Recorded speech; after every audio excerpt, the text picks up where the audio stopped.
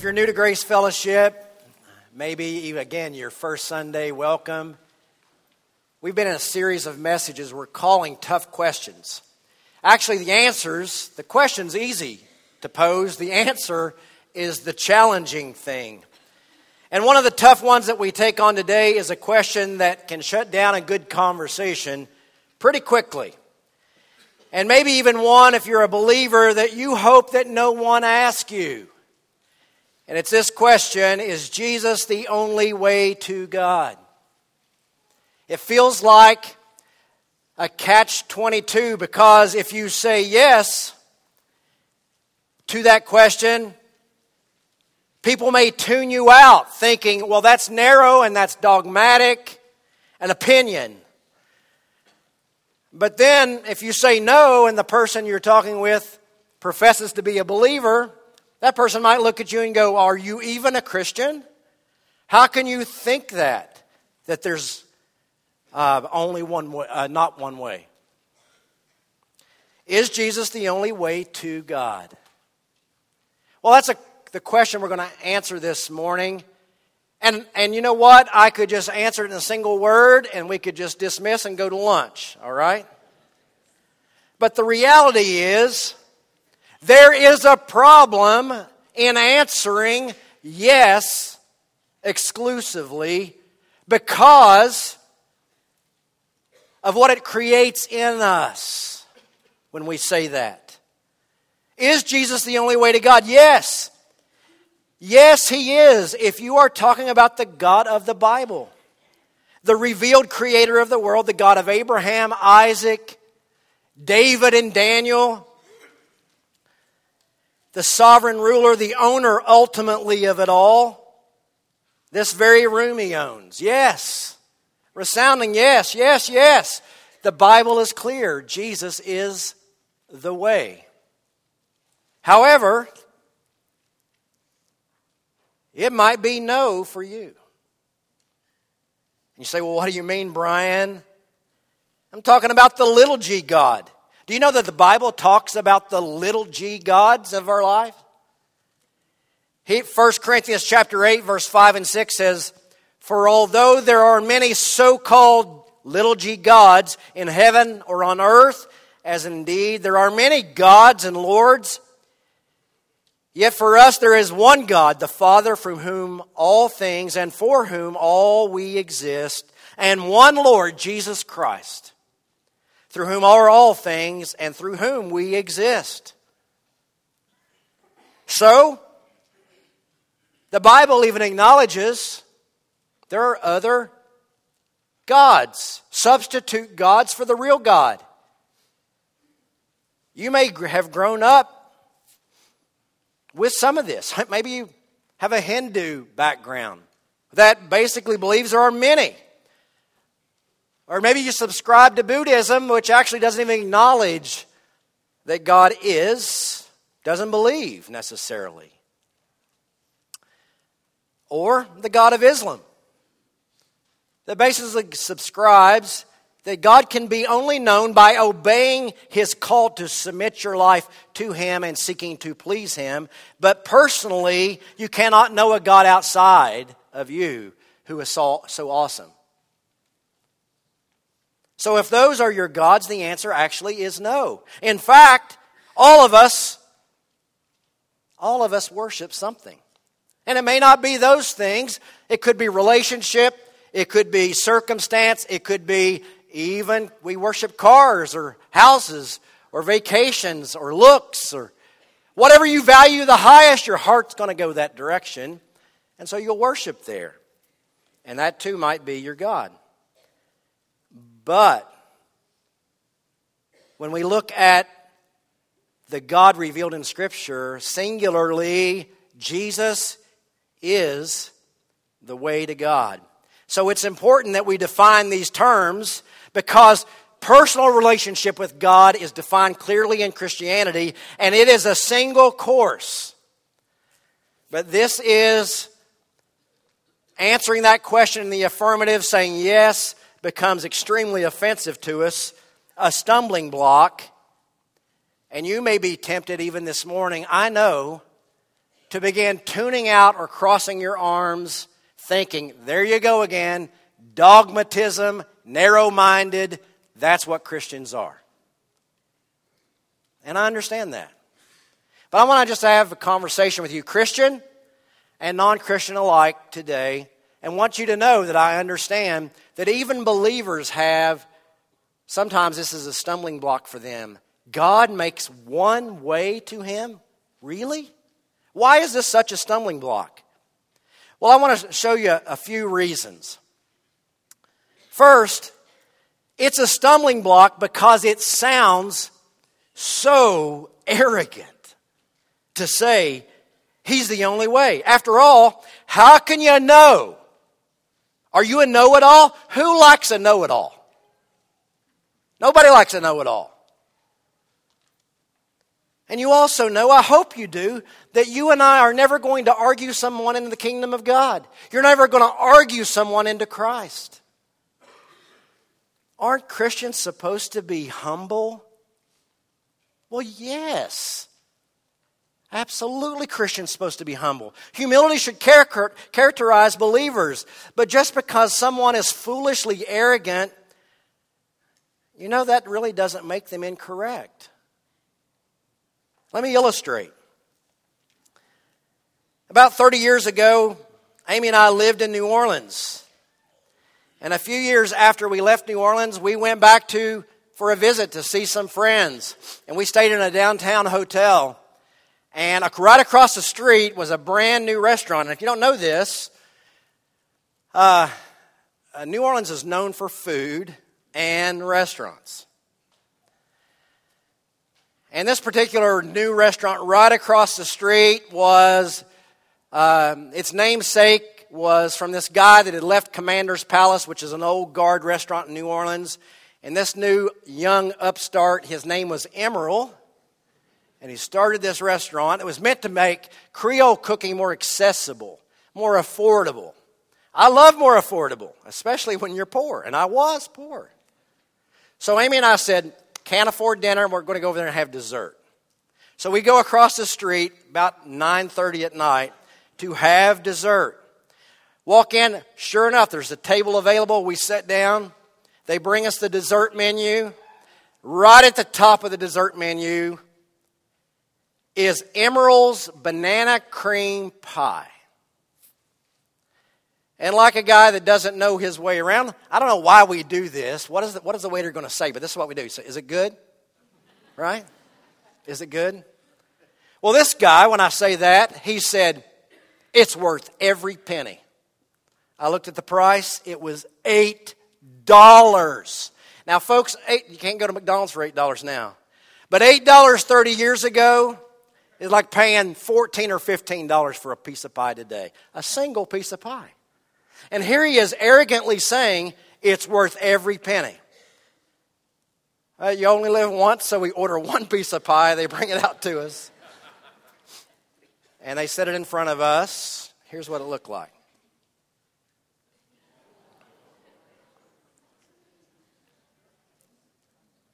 And the waiter was wrong.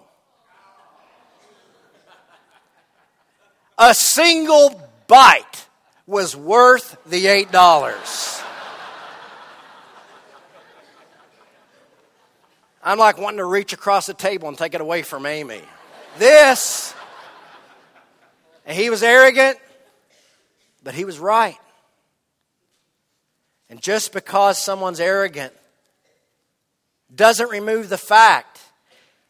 Facts do not need to be communicated arrogantly, Christian. Be gentle and be authentic, not arrogant.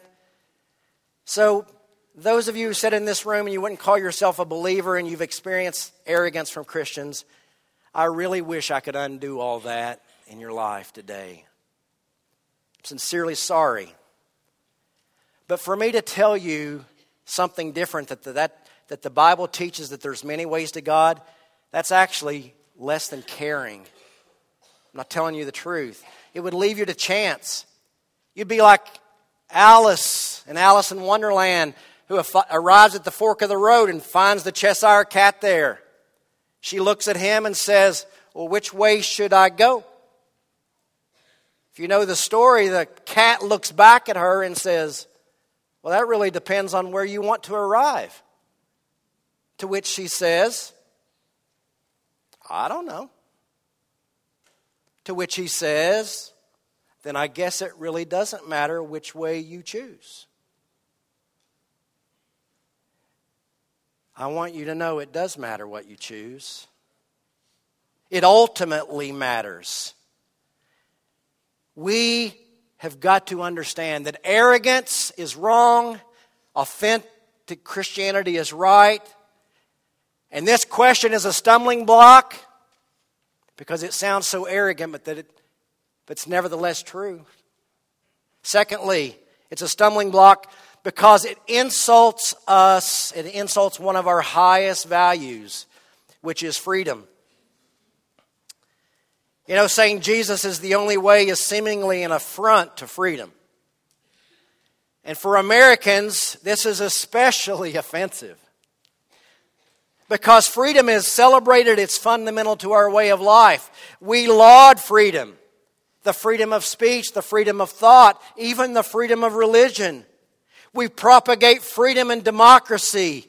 It's who we are. We love liberty. We even celebrate it with what? Fireworks, right? It's who we are.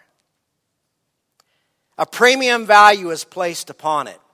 And even today, a greater premium than what it was 200 years ago. Tim Keller says there's a reason why freedom is so valuable today. In his book, Making Sense of God, he says, I quote, in the 20th century, historical trends contributed further toward freedom's ascendancy to become the ultimate value.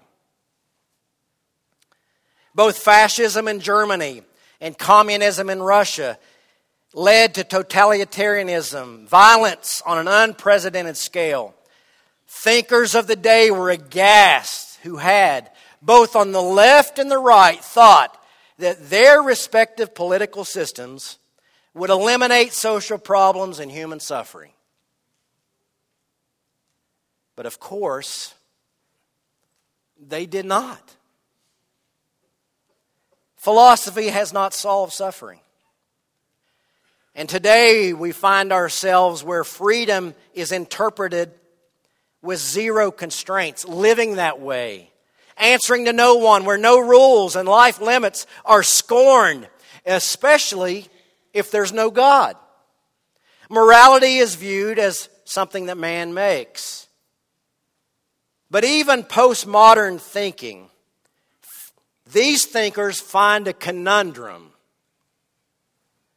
Humanity is believed to be basically good. Even Christians think that. Humanity ought to be, and we are, kind of basically good. That's what we think. Social problems, though, are acknowledged, even evil. But even these things are seen as man-made social structures. One idea is just as good as the next. So in essence, here's what happens. If we commit genocide, we simply make it lawful, and it ultimately becomes acceptable. We advocate that humanity is advancing, yet we stand in shock and horror as we reflect on how less than 100 years ago, some of the most advanced peoples of the world would kill en masse millions of Jews. And we are surprised that teenagers shoot their classmates. Or for unknown reasons that the FBI can't figure out, why someone would stand in a hotel window and shoot concert goers. Murder and racism, neglect, you name it, they do not flow from our common good. Can we not see that when we're left to ourselves, we actually find our way to not something better, but to greater godlessness? That's what we do. we're fallen. Freedom does not free us. And living without constraint and forming your own rules, it actually only takes you so far. It's not true freedom. See, a locomotive engine is not free to operate as it was designed to operate unless it remains on the tracks for which it was built. We, though, prefer multiple choices. Multiple choices means freedom. And so, we find it a stumbling block to say Jesus is the only way because it insults freedom.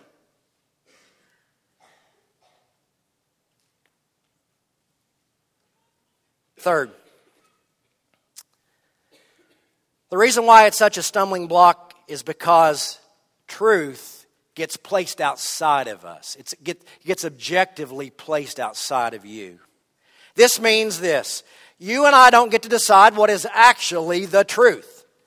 It exists apart from you. Truth has to be wrestled with. Decisions made about it. Will you submit to truth? Or will you continue to believe, and this is a popular belief, I answer to no one. I'm responsible only to myself. You ever heard someone say, you're not the boss of me? You hear that? Right? I get it. This is a popular thought. But is that true? Is that actually true? Well, yes, it is true. You seemingly can do whatever you want. And I know I can't make you think the way I think, nor necessarily should you, about anything. But ultimately, it is false. Because you and I are not totally self-sufficient. You've never actually been a totally free agent. The attitude that says, I'm my own man, I do my own thing, ignores others' investment in you, birthing you, feeding you, clothing you, educating you, even providing the groceries that you find in the grocery store when you go there. I hope you didn't all put them in there, did you? You and I are dependent on others. The driver that touts, I can drive however I want. This is a free country. Ignores that he or she did not exclusively fund the roads, nor build the car they drive, or refine the gasoline. All of us have dependence on others. All of us are responsible and accountable for ourselves, and yes, even the safety of others. It is actually an intellectually dishonest way of thinking. That you are a free agent. And what that ultimately does to you if you think that way, it leads you to a place of hopelessness and being alone. What we find ourselves today facing is that if we ever wonder, like, what is God actually like, and we don't have a lot of time for Him, is what we find ourselves in a culture that basically has exalted man and what he can do, and God has given us some amazing things that we can do. The miracles of medicine, transportation, communication. Praise God for the wonderful things He's given us. But when man exalts himself, this is what happens. God gets minimized or He gets villainized. And who He is actually is forgotten. We distort Him. We make Him a cosmic bully with unattainable standards. Or we see Him as weak and He's unable or unwilling to do us any good. And this is why we eventually think, well, actually there's no real truth. Everything is relative, so at best you live skeptical. And so if you call yourself a skeptic, I'd like to ask you a hard question, but an honest question that you ought to wrestle with. For the skeptical who sits and hears this message and who believes that they make their own truth, Have you ever considered that if God only exists within the confines of how you determine truth, how can you ever have a God that disagrees with you? Unbeknownst to us, what we've done is we have embraced pluralism. Pluralism is a fancy word, a common theme in our culture that basically states that if God is, there are many ways to Him. Just choose one, they all lead to the same place. And it sounds nice. And it sounds accommodating, making allowances for whatever you choose to believe, but that too is actually not accurate. Pluralism blunts faith. This is why you and I can talk about God all day long. But the moment that you may mention Jesus, people start squirming. Pluralism ignores the rich heritage of all faiths, of Muslims and Hindus and Buddhists, as well as Christians. Christianity alone shows us that God, He comes after us, who pursues a loving relationship with us, and ultimately gives up His freedom by going to the cross for us. But pluralism looks and says, you cannot believe that you're exclusively right. Everybody's right. But have you ever considered that that very statement creates a glaring problem? We cannot all be right, because our convictions are distinct. By saying that every path leads to God, we are showing that we actually don't know what we really believe, what others believe, or your life is such right now, whatever's going on, you just don't care. So when it is stated that Jesus and Christianity is unlike other religions, the truth is you and I need to determine what that means for you. What's that mean for me? What is it that Jesus said? What did He do distinctly? What's the realities about Him that actually is the best news ever? Even though it's one, it's the best news ever. I want you to consider three crucial realities about Jesus. Number one, Jesus' distinct claims set Him apart from all others. Now, many people say that Jesus was a good teacher, a great example, cared deeply for the oppressed, and even today He's put forth as an example to follow. However, what He actually did was claim what no other religious founder has claimed. Jesus claimed to be God. Now, you have your Bible. Turn with me to John chapter 8. Because we have people all the time say, where did Jesus say this? Where did He make this claim? Well, John chapter 8 is a place in one single verse where Jesus does exactly that.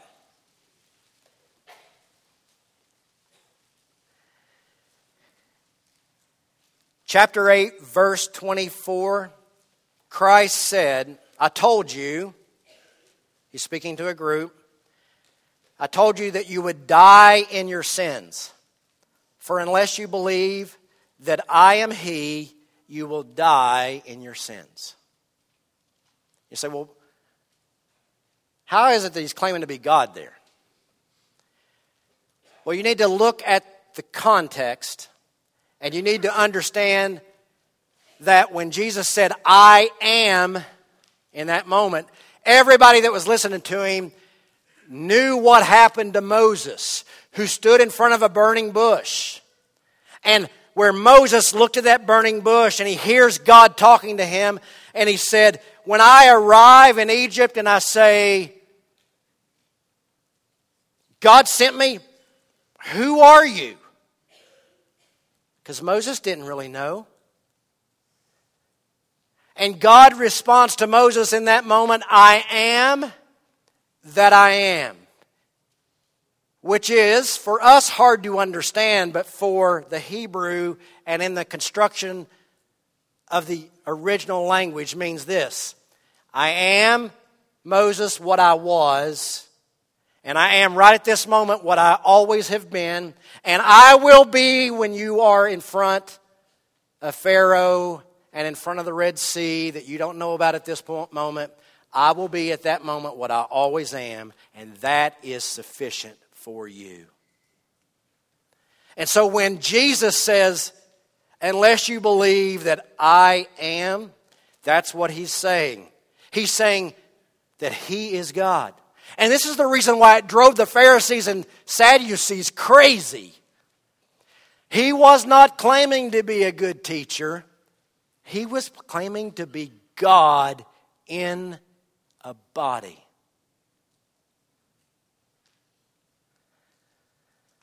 Clear lines are drawn, and Jesus knows that although he invites belief, everyone's not going to believe. How do we know that he told the truth? We know this by his death and resurrection.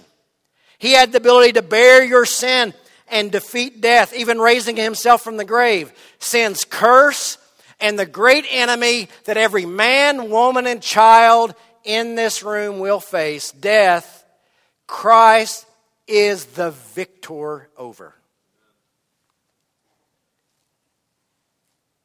Jesus defeated death. That's not the only reality that's crucial. Here's the second one. Jesus answers ultimate questions that you don't always know how to verbalize. Now, with your Bible, turn just a few chapters back to John chapter 3. John chapter 3, Jesus has a conversation with a religious leader, and his name is Nicodemus. In verse 1, the scripture tells us that there was a man of the Pharisees named Nicodemus, a ruler of the Jews.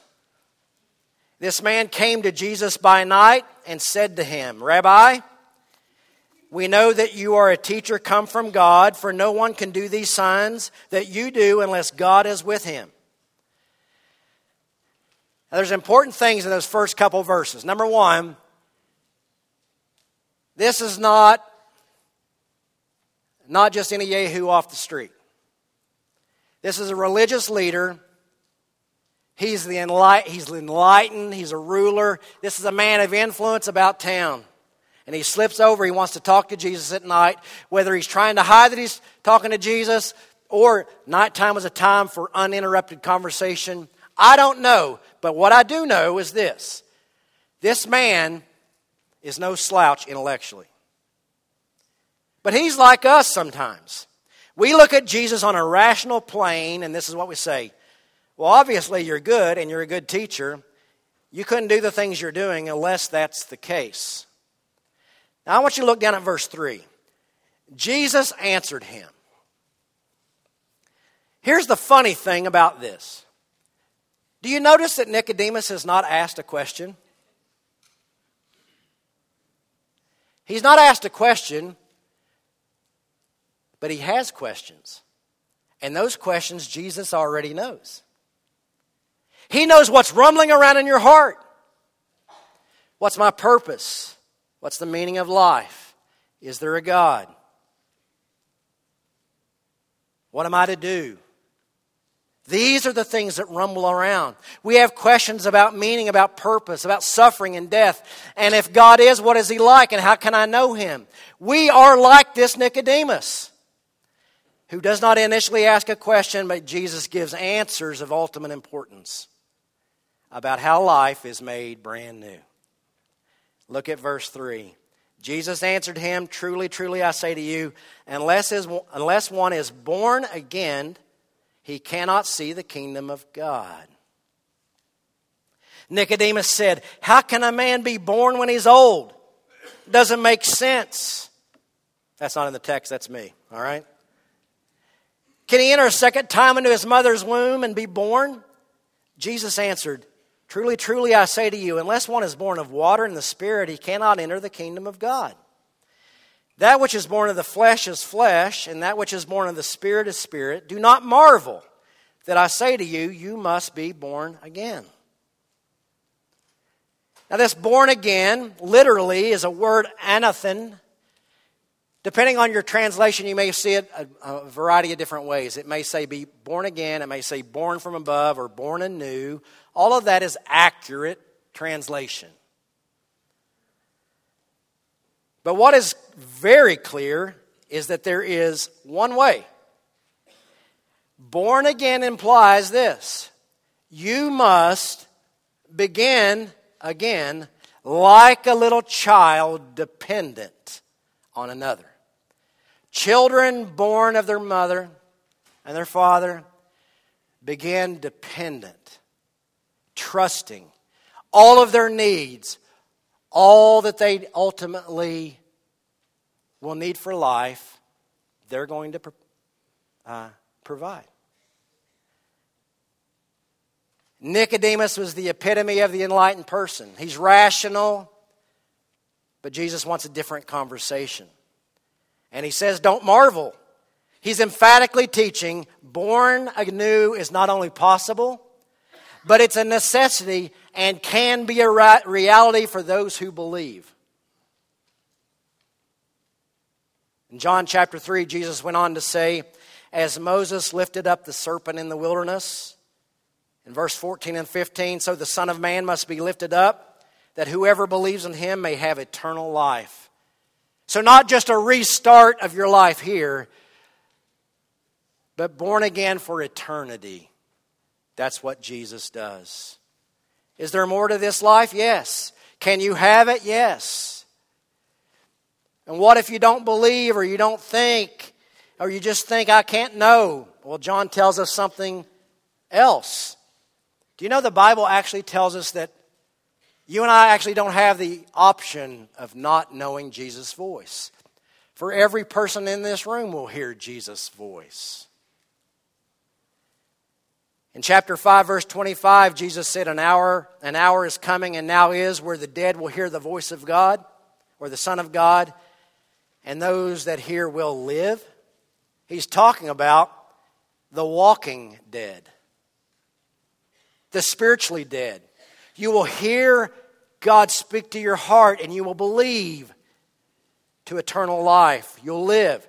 But he's also talking in verse 28 and 29 of chapter 5 when he says, do not marvel that an hour is coming when all who are in the tombs will hear his voice and come out.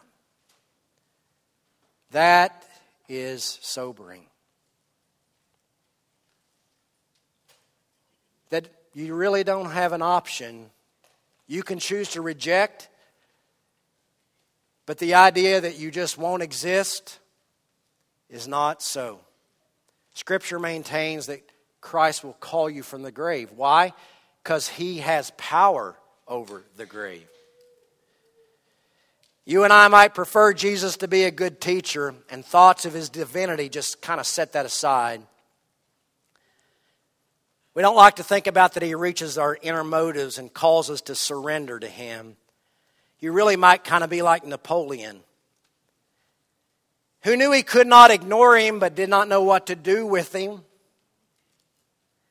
And he read the Gospels in his last day on the island of Elba, and he told General Bertrand this, and I quote, I know men. I tell you that Jesus Christ is not a man. Superficial minds see a resemblance between Christ and the founders of empires and the gods of other religions. That resemblance just doesn't exist. Everything in him astonishes me. His spirit overawes me. His will confounds me. Between him and whoever else in the world, there is no possible term of comparison. So let's stop. Let's stop with the idea that Jesus is a good teacher or simply a good example. Here is the truth. He claimed to be God, who could alone, through faith in him, bring you to God. Have you ever considered that there's nothing good in that claim? Unless it is absolutely, profoundly true. And it is true. He can bring you to God. Third, Jesus can give you a relationship with God that only He offers. A personal relationship. No other religion points you away from your effort. No other religion points you away from either emptying yourself of all knowledge and being one with the universe, or get busy. Nothing else does it but Christianity. Christianity points you to another. Points you to Him who accomplished for you by paying your sin debt, giving you forgiveness, reconciling you to God, giving you a brand new life, providing a new identity right now and for eternity. That's what Jesus brings. That's what Jesus offers. So when Jesus says in John chapter 14, verse 6, I am the way, the truth, and the life, no one comes to the Father except through me. Yeah, He clearly indicated there is one way to God.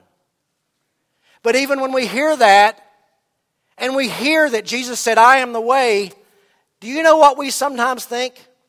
Oh, He's laying out a roadmap for us to climb the mountain to God. That's not so. Jesus being the way is Jesus is saying, I'm making the way down to you. I'm coming after you. I love you. I want an intimate relationship with you. And I make the way for that to happen. And then when He says, I'm the truth, yes, like Nicodemus, He knows you long for answers. You've got deep questions. Your life can feel very messy. But He says in John chapter 8 and verse 32, that if you abide in His word, you're truly His disciple, and you shall know the truth, and the truth will make you free. That's what will make you free. The truth has a name, and His name is Jesus.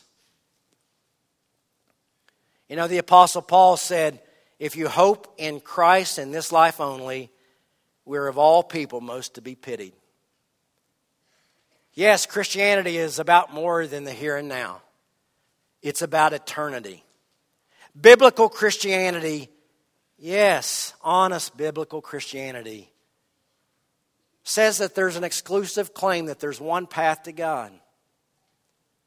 Jesus is the only way. And I know that it only works one way. It only works for the person that sits in a room like this and hears a message like this, or hears God speaking in Scripture, that when Scripture says that we're all sinners, that we've all minimized God, we've all embraced pluralism,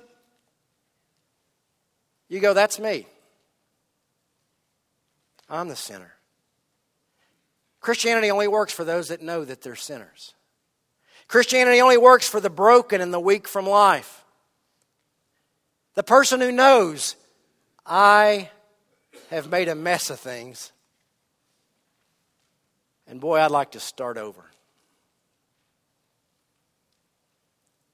Christ offers you a reset, now and for eternity. His presence in your life, forgiveness, future grace, that's what He promises. And He does not turn away from those who long for it, who thirst for it, and turn to Him. You want to know God? Look to Jesus. He acted for you. You and I can't do it. He offers you a love relationship, a gift of salvation by grace through faith, and nothing else. There's an important question this morning. talked about a lot of things, but you might be one of those individuals who sat in this room today and you go, I can agree with a lot of that. And so the important question is, do you believe Christ's claims in Scripture? And you might go, well, yeah, I kind of do. I think so. But that's not the most important, the most critical of questions. The most critical question is this, and the question that will determine your eternity. Will you trust in Him alone, placing your faith in Him as the Son of God who made payment in full for your sins, and will you surrender your life to Him? That is the most important question. For some of you, this may seem like too much. In fact, up to this point, the Bible may have been fable to you, and you may even consider it irrelevant for the complex issues that you face today. You might even identify with a guy like Voltaire, the famed French philosopher. Smart dude to a point. He said, and I quote, "The Bible, that is what fools have written, what imbeciles commend, what rogues teach, and what young children are made to learn by heart." He went on to say before his death in 1778, a long time ago, 100 years from my death, the Bible will be a museum piece. 100 years after his death, the French Bible Society set up its headquarters and printing operation in Voltaire's old home in Paris. Not asking you to believe that all your problems are going to vanish if you trust Christ. You may not know all that you do believe about the Bible, but I am asking you this. Can you see the love of God in Jesus for you? Will you place your trust in Him? Will you place it in Him alone to bring you to God? And if you will, on the verification of what God's Word says, today in this room, He will give you new life. Rebirth, born from above, sealed for eternity, right with God. And the only thing that you do is respond in faith. That's what He offers. Consider that offer exclusive. It's important. Will you respond today? Let's pray.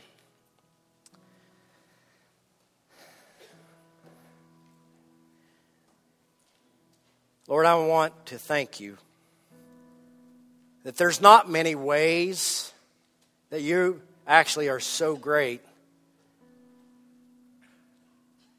We might even wonder, how could there be any way compared to us? But You've made a way. Will You draw us today for the young man or the young woman, for the retired man or retired woman who sat in this room today and has never come to grips of whether they've trusted Christ? Would You draw them to You today? To trust You alone and by faith alone to be made right. Do it by Your grace, Lord, is our prayer. Amen.